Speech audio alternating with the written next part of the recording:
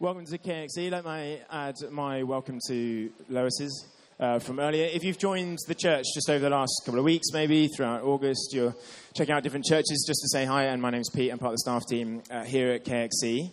And last week, John Carter kicked us off on a new teaching series in the book of Philippians. And it's really, really exciting. I think we're hoping as a church to get stuck into this letter, so really to dive deep into Scripture and to let Scripture just speak to us. So we want to get a hold of Philippians over this time. We want to get a hold of Jesus. We want to discover him afresh. That he'd make himself real to us and his grace over our lives, real to us afresh over this month through to the beginning of September. But also, I think my prayer running through it all is that we'd capture and recapture a love of Scripture again, just more widely, almost just to be allowing it to be a voice in our life, and that we can really feed on it every single day, and as a process encounter the living and risen Jesus through it. So I think those are the sort of things we're hoping for. So the invitation as we go through the series is to join in with us. Is to read it with us. Read it each week, the passage that's being preached on, and just let it soak over you. I think it's particularly true of the passage of today. If you haven't read it in the build-up today, then read it when you go home. So just take my words for it. Let it soak and soak over you. So we're in Philippians, and the context for Philippians is it's this letter that Paul, who was Saul, encountered Jesus in an extraordinary way. Later became Paul, and he was this extraordinary sort of church planter across the whole of the known world at that time. And one of the churches he planted was in Philippi. And John, if you want to hear about that founding story of the church at Philippi, listen back to John's talk from last week. It was absolutely brilliant, giving us the context for all of that. So he's planted this church, but then he's carried on his missionary journeys. And where we pick up the story is he's in prison in Rome. So this is about 60 or 62 AD, and it's basically right towards the end of his life. And he's in prison in Rome, and that's basically not a good thing. Not only does he's in prison, but because prison in Rome meant essentially you're on your way to death. So that would have been a very, very present and near possible reality for him. He was having to contemplate death. And the reason he's writing this letter is because a guy called Epaphroditus... Yeah, that is his name. Sorry, I thought I'd got it wrong. Epaphroditus has travelled from Philippi, this church, this community that they love Paul, and they travels all these hundreds and hundreds of miles down to Rome to give him food and a financial gift and all that sort of stuff to help him survive the jail in Rome. So he's writing from this prison, and he's basically sending this letter back with Epaphroditus back to the church at Philippi. And Philippi is a Roman colony. That's one of the key things you need to know about it. Essentially, we're part of the Roman Empire at this point. And Philippi is an outpost. It's Rome away from Rome. It looked, smelled, sounded like Rome. In culture and in everything. It sounded and looked and smelled like Rome. So those are the sort of contextual bits. I'll give you one little bit later on, a bit of a teaser. But what we're going to chapter 2 today, but I just want a quick recap of chapter 1, because I think it's worth doing. What we find in chapter 1 is a man, Paul, who's able and expresses and describes a sense of freedom, that he is experiencing freedom whilst in chains, literal chains in the inner cell of a prison. We find a man who's able to experience freedom despite being physically, literally in chains. And not only that, but he writes these and the other prison letters from prison, and we're all experiencing freedom. There's this huge sort of juxtaposition, right, and this tension in the kingdom of God that he's in chains and he's captive, and yet the gospel is not, and the truth of Jesus is not, and it's flying around the Roman Empire, and it's with us here today in King's Cross, bringing us freedom, all from this place of chains. It's amazing. Bloke who's got this amazing relationship with Jesus, and he's able to be joyful whilst in pain, like physically in a lot of pain after being beaten and dragged before courts and into public squares and humiliated and all of that sort of stuff. Somehow he's able to experience joy in the midst of all of that, even though he's facing death. How is it that we find a man who's like that and able to write these sort of things and be these sort of things? He's able to say to live is Christ and to die is gain. And that wasn't a theory. He was facing it. How do we find someone who's able to say things like that and be like that and act like that? And the answer John left us with last week was these two circles. It's a really visual image of what's going on here. Essentially, he's able to be like that because his life centered on Jesus. We've really got a simple choice, like our life either centers on Jesus or it centers on someone or something else. And for all of us right now, we're in that situation. That's a live situation for us. Does our life center on Jesus or on someone or something else? And the thing is, if it centers on someone or something else, then our worship, our hope, our faith levels, our contentment levels, our satisfaction levels will always have a cap, have a ceiling, have a context to them. So if we base our worth on our success in life, let's say, then whenever we experience failure, that's a context onto our worship. It provides a ceiling to our worship because things aren't going right, and so our worship suffers. And so really what we're asking here is Jesus the context for your life? Is your life the context for Jesus?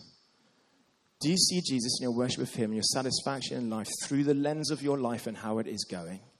Through the circumstances you're in? Or do you see the circumstances you're in through the lens of Jesus Christ? That's what we're carrying through from chapter 1. That's the challenge that John laid down before us. And the answer for Paul, as much as we know it through his letters, is it was centered on Jesus. And that meant he can be free whilst in chains. He can have joy whilst in pain. So that's what's carrying forward from chapter 1. And then I just want to give you the very direct literary context for that was the sort of context of Philippi, what we're about to have read to us by Jos. This is the context of that. So just at the end of chapter 1, he says this amazing thing, that whatever happens, whatever situation you find yourself in, whatever is going on in your life, there'll be good times and bad. Whatever happens, conduct yourselves in a manner worthy of the gospel of Christ. Whatever happens, conduct your life in a manner worthy of the gospel of Jesus Christ. So that's directly before it. So remember, this is a letter to a group of people. They're reading it out in Lydia's front room.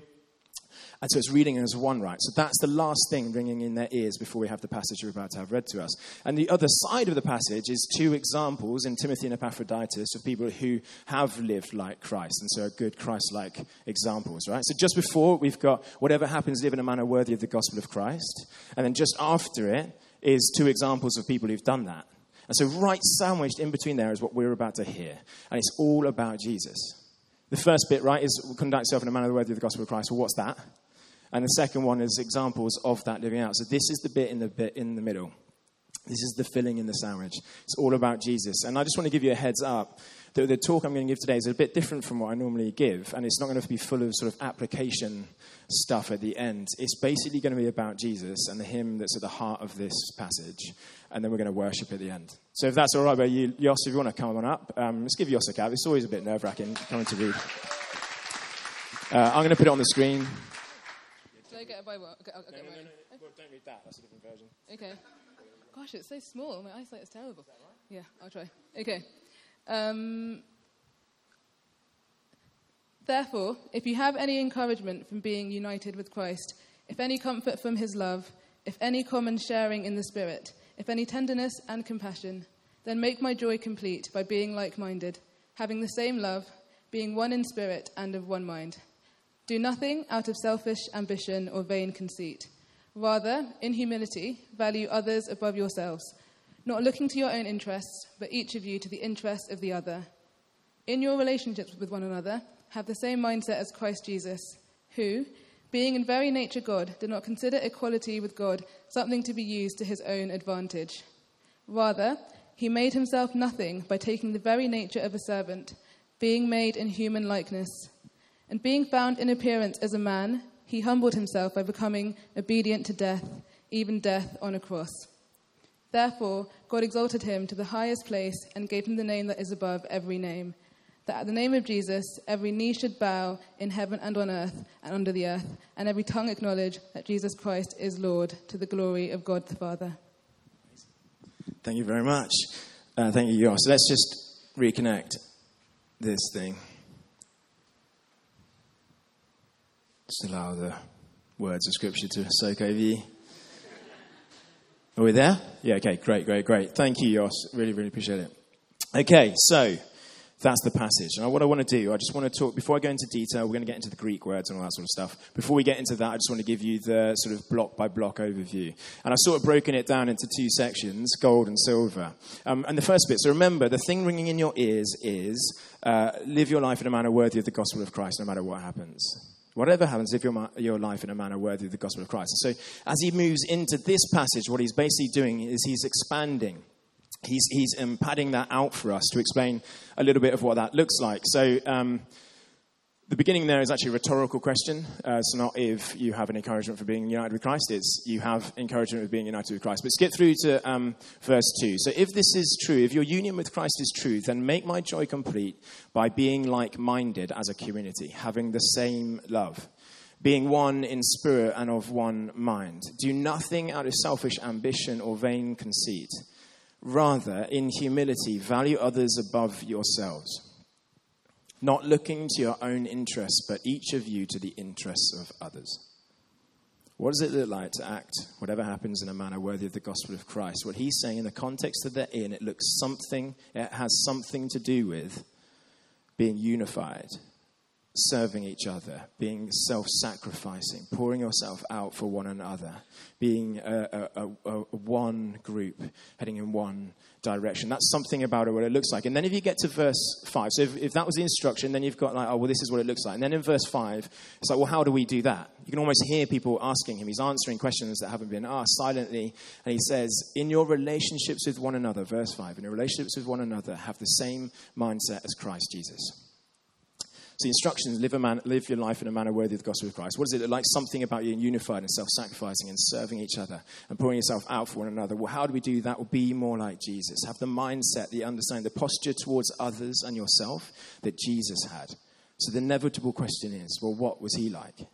Right? That's almost like the inevitable next question. And the grey is the answer to that question. And what he does here is he changes gear. He's writing a letter, right, to these guys.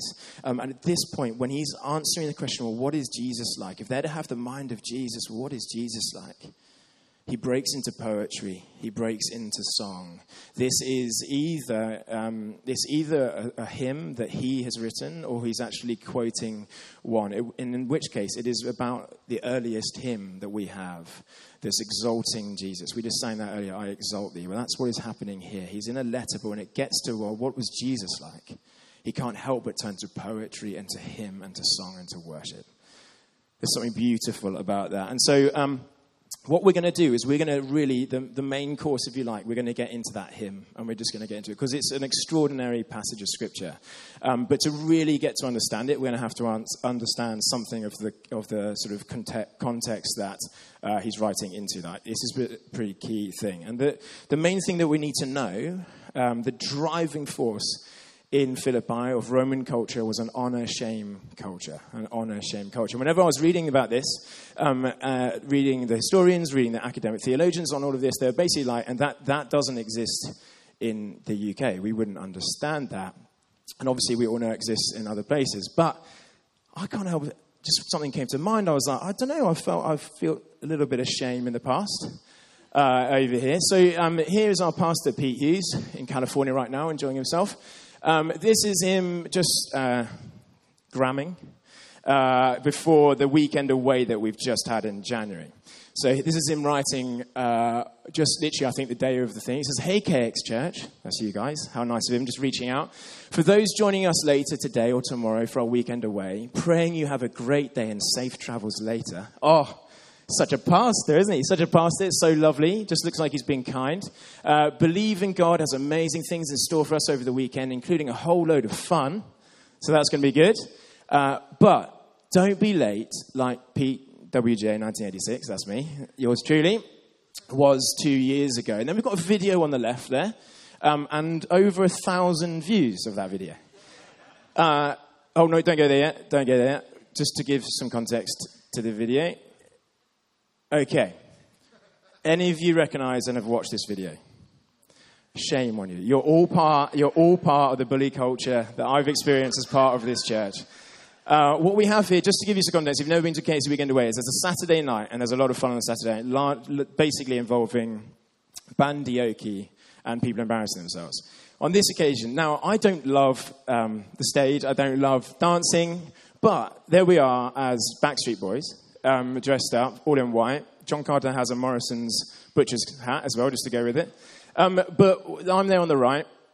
What you need to know is we practiced for hours for this. This wasn't unrehearsed. It wasn't like this was the first time that we did this. We practiced for hours. We went out to a side room even just before we came on, and Pete Hughes gave us a pep talk. He was like, guys, don't screw up the jump. Don't screw up the jump. Cue the video if you want to see it.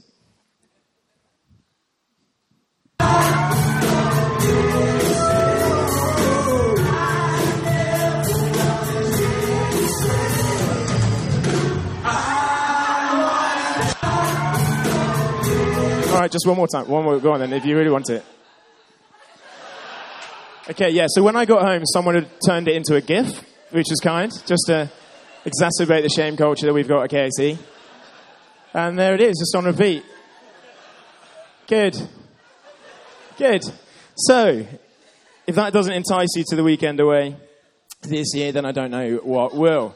Now, obviously, I'm joking. An honor shame culture is obviously not something to be joked about in its real form. So let's turn to the honor shame culture of Philippi. The thing we need to know about this is essentially what this means is that the greatest thing, the best thing, that's just brutal. That's brutal. Should never have put this in the hand of John Carter. What you need to know about honor shame culture is that the very best thing that you could have in life was honor. You, your family, the best thing you could have was honor, and the worst thing you could have was shame. For your reputation, your name to have shame attached to it, or your family's. That was the best and the worst thing that could possibly go on. And that meant that it was so saturated in it in the society at the time that the most celebrated leaders of the time, people like Alexander the Great, a couple of hundred years beforehand, but he'd completely taken over the known world in his late 20s into his early 30s. And he dominated everyone, had crushed everyone to the point of essentially achieving divine status. Essentially achieving worship and fear, and just was so powerful and authoritative, and had accumulated so much wealth and influence that he was held up as a divine figure. This celebrated leader, king, ruler of the day. And then you've got, in the direct context, Emperor Augustus, who basically done what no one had been able to do before and turned the Roman Republic into a Roman Empire, and it basically conquered the known world as well. And so these are the kinds of people that what they're essentially celebrating is achieving that kind of honor and status through the crushing of people. They'd got there, and they'd got power to the point they were unparalleled and therefore held up as divine through the crushing of people. And that is who people wanted to grow up to be like. That is who was most celebrated in their day. And so what you basically find is this celebrated journey of being of man to divine. Of man to divine, the accumulation of power and status and wealth and honor to the point that you're held up as divine and therefore subjects of worship. They even had something called the cursus honorum. It's the course of honor, and it's all written out. And if you read it, if you do this sort of thing of Julius Caesar's, you can see his course of honor, or Augustus's course of honor. And it was essentially all the steps you needed to take, the next rung on the ladder, the next stair up the staircase towards honor. Keep going, more honor, more honor, more honor. And at the bottom of the pile would have been the slaves and the servants. No honor at all shame in that society. You had to get to the top to be able to rule over others. And so that is the direct context into which Paul is writing. That is what the church at Philippi are completely immersed in and surrounded by.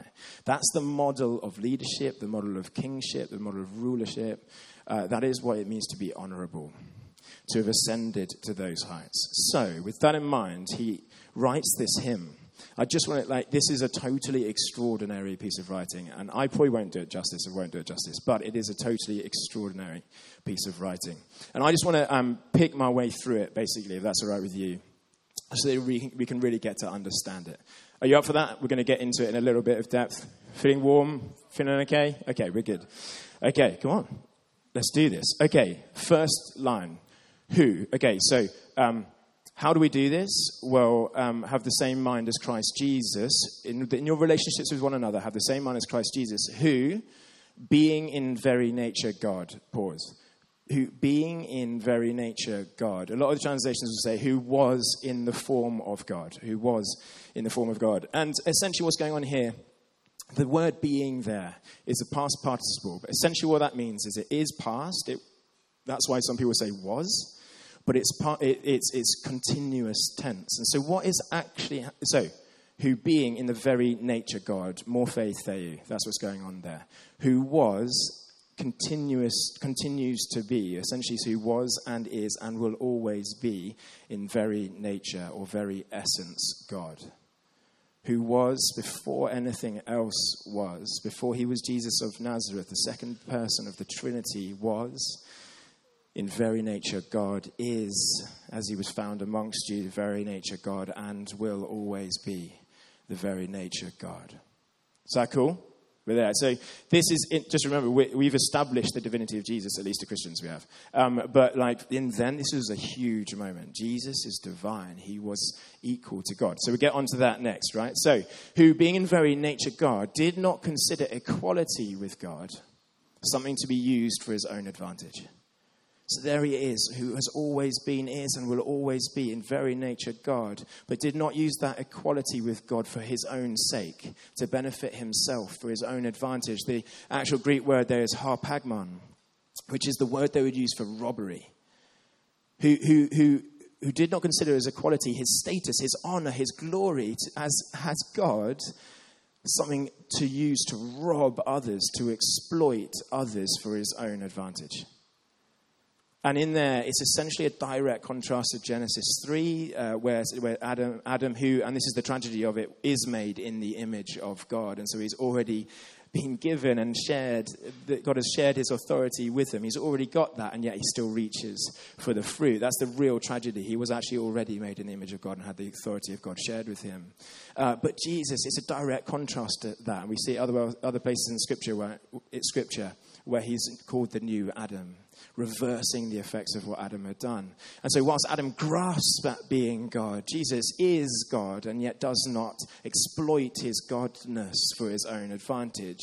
And also it's in contrast, right, to who are those two guys? Augustus and Alexander the Great. But also, if you remember from Philippians 1, there's the example when the church is established of the master who has the slave girl with the spirit who can prophesy, and he exploits her for his own advantage. And that's what it looks like to basically use what you've got for your own gain, and it robs others of life. But this Jesus, this person that they're actually currently singing about, who in very nature God always has been and always will be, did not use that equality, that status, that honor, that glory for his own sake or take advantage of others with it, but instead did what? He made himself nothing by taking the very nature of a servant, being made in human likeness. He didn't use it for himself. He didn't exploit others. No. He poured, that's ekinosen is the word there, kenosis. He emptied himself. Imagine just taking a glass and just pouring it out.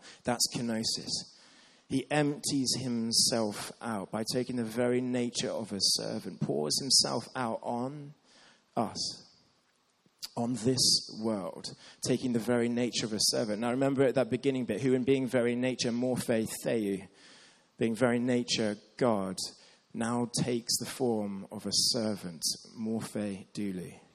Morphe doulou. Paul's doing that very deliberately. The morphe theou, the form of God, pours himself out for you and I in total humility, taking on the form of a servant. Actually, it's slave, is the word. Being made in human likeness. And then it goes to the final depths. And being found in appearance as a man, he humbled himself by becoming obedient to death, even death on a cross. So his Jesus, who was and is and will always be in very nature God, has all the honor and glory and status, but he didn't use it for himself. He poured himself out for us. Morphe theou becomes morphe doulou, and yet in life he was humbled. In life he went to the lowest possible place he could go, and then in death he went even further, because in a Roman society, that's why he says even death on a cross. Because death on a cross, the crucifixion, was the most shameful death that you could experience in a Roman society. It was actually illegal for you to crucify a Roman citizen. They felt like if you were a citizen of Rome, you deserved at least not that, unless you committed treason, in which case you're giving up your Roman citizenship, and so you could have a crucifixion. But like the point being that this was like the lowest of the lows of the death. And so here into this culture that I just described, where honor is everything and shame is the last thing you want, here Paul, in this hymn, as he comes to describe Jesus, just bursts into song and describes this journey down down, down. To the posture of a servant and the death that was the most shameful death possible. What is going on here? Remember this image? That what was celebrated in the culture is the journey from man to divine, achieving as much honor and status as he could, essentially celebrating the crushing of others on the way. Well, the thing that we're celebrating here in Jesus, right, is the journey from divine to man, not giving up divine, I'll come to that in a second, but stepping down into and humbling himself, pouring himself out for you and I, taking the opposite journey. So you're reading this, it's like, wow, this is everything the culture says is shameful. And yet Jesus is traveling that trajectory. You remember this image, the course of honor from servant to ruler. That was every child's hope. Every person's ambition was to climb, was to ascend, was to reach the heights. And yet what we find here is Jesus redefining the course of honor. He comes down towards the posture of a servant. All the celebrated leaders, everyone held up as enviable, had ascended. And here we are with Paul writing this hymn, celebrating Jesus descending to us. And the thing we've got to grasp with all of this is that on that journey, he didn't become less morphe theou, less God, less divine. In fact, in taking that journey, and this is what Paul is desperately trying to get across, is that was him most expressing his divinity. That was him being most like God. Not giving it up, not emptying himself up of his divinity, but inhabiting it and becoming most God-like in terms of this is what our God looks like. This is what this hymn is trying to do. Paint a picture of what God looks like. N.T. Wright puts it better than anyone else I read. The decision to become human and to go all the way along the road of obedience. And that's a whole other talk. Let's do that another time. But all the way along the road of obedience. Obedience to the divine plan of salvation. Yes, all the way to the cross. This decision was not a decision to stop being divine. It was a decision about what it really meant to be divine. His progression through incarnation, his being with us to death, must be seen not as something which required him, as it were, to stop being God for a while, but as the perfect self-expressing of the true God. God isn't entirely free to be who he wants to be. God could have looked like anything. God could have looked like Augustus or Alexander or Nero. But God freely self-chose to not be that kind of God. He chose to be this kind of God.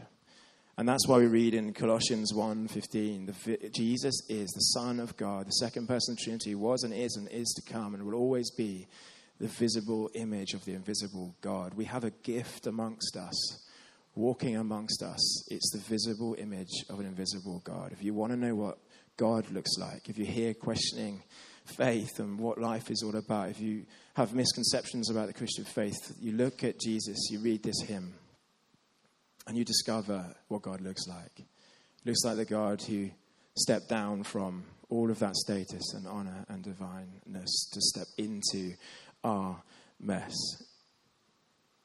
The culture is celebrating ascension, rising, crushing. What Paul is celebrating is descending, is lowering, of humbling, of service, of self-pouring out. Why? For us. Because he's moved by compassion for each and every single one of us. He moved towards us in that way. And then in this amazing final twist in this hymn, given everything I've just said, where we land next is here. So he's descended all the way down the reverse of the course of honor, gets right to the bottom, the posture of a servant, the death that was so shameful it was a swear word in the culture in which they were in. And then what happens?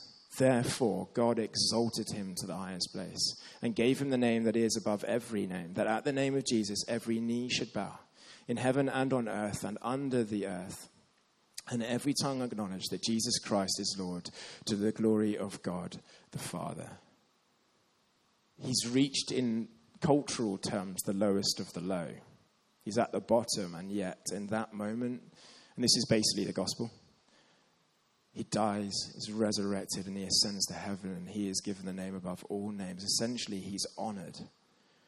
This is how he redefines honor. They thought honor looked like this, and then in service and outpouring of self, he then becomes honored by God with the name above all names, and quotes Isaiah 45:23 directly. And Isaiah 45:23 is a really powerful text where God, Yahweh, the name of God in the Old Testament, basically declares himself as the one true God, eventually to whom every knee will bow. And so in this moment where he's established the pre-existence and equality of Jesus with God at the beginning, he then does it again at the end and says, no, before Jesus every knee will bow in heaven, on earth, and under the earth. And every tongue will acknowledge that Jesus Christ is Lord. And this is about the most explosive thing he could have possibly said, the most explosive thing they could possibly have sung. Because the word for Lord there is Kyrios. It's in capitals because it's the translation of Yahweh, which is the name in the Old Testament for God. That they couldn't say his name, Yahweh, with all of the vowels. So it was YHWH, Yahweh. This is the Greek translation of Yahweh. Jesus Christ is Lord. But the reason it's really, really explosive is because it was also the name for the emperor. So the slogan of the empire that Nero is now the ruler of was Ha Kyrios Nero. Ha Kyrios Nero. Nero is Lord. And here is a Roman citizen, Paul, in a Roman prison, surrounded by Roman centurions, in Rome, under the oversight of the emperor, writing a letter in chains to a Roman colony, saying that Jesus Christ is Lord, not because he crushed his way to the top to achieve honor, because he came to the very bottom to serve and pour himself out for you and I. That makes Jesus Lord over all. At one point, every knee will bow at that name. And so he's sending this letter with Epaphroditus, and I feel for the guy, because if he's read it, if he knows what's in it, he's going to be carrying it trembling the entire hundreds and hundreds of miles, because in this thing is this thing that will get him killed. This statement that will get him killed, and it's taken to this little house, and it's a hymn, the invitation surely being, join with me in singing this, that Jesus Christ is Lord over everything. And why? Because he humbled himself and poured himself out, became morphe douli for you and I. Went to the cross for you and I. He died that we might live. He emptied himself that we might be full. And that makes him Lord. It's a totally extraordinary and explosive statement. And I love to think of that church singing that in the context that they're in. And so that's the hymn at the very bottom. Is it any wonder then, think context of what's been asked of them here, to live a life, no matter what has happened or whatever does happen, in a manner worthy of the gospel of Christ? Is it any wonder that what that looks like is what we read here? Having the same love, being one in spirit and of one mind, do nothing out of selfish ambition or vain conceit. Rather, in humility, value others above yourselves, not looking to your own interests, but each of you to the interests of the others. In your relationships with one another, have the same mindset, the same posture, the same heart towards this world as Jesus did. And really, that's it. That's all I really want to say today. John left us with an image last week of two circles. Do you want your life to be centered on Jesus, or do you want it to be centered on yourself or someone or something else? I've explained the challenges of that. Well, I want to leave you with this image. I think it's two responses to what I said today. One is worship, and we're about to do it. That's what we're going to respond with today. It's an extraordinary. Are we all right with this? It's an extraordinary passage worthy of worship. So that's why we're going to worship today. But also I think there's a second challenge. It's like, does your life look like an ascending staircase, an ascending ladder? Or does it look like a descending one?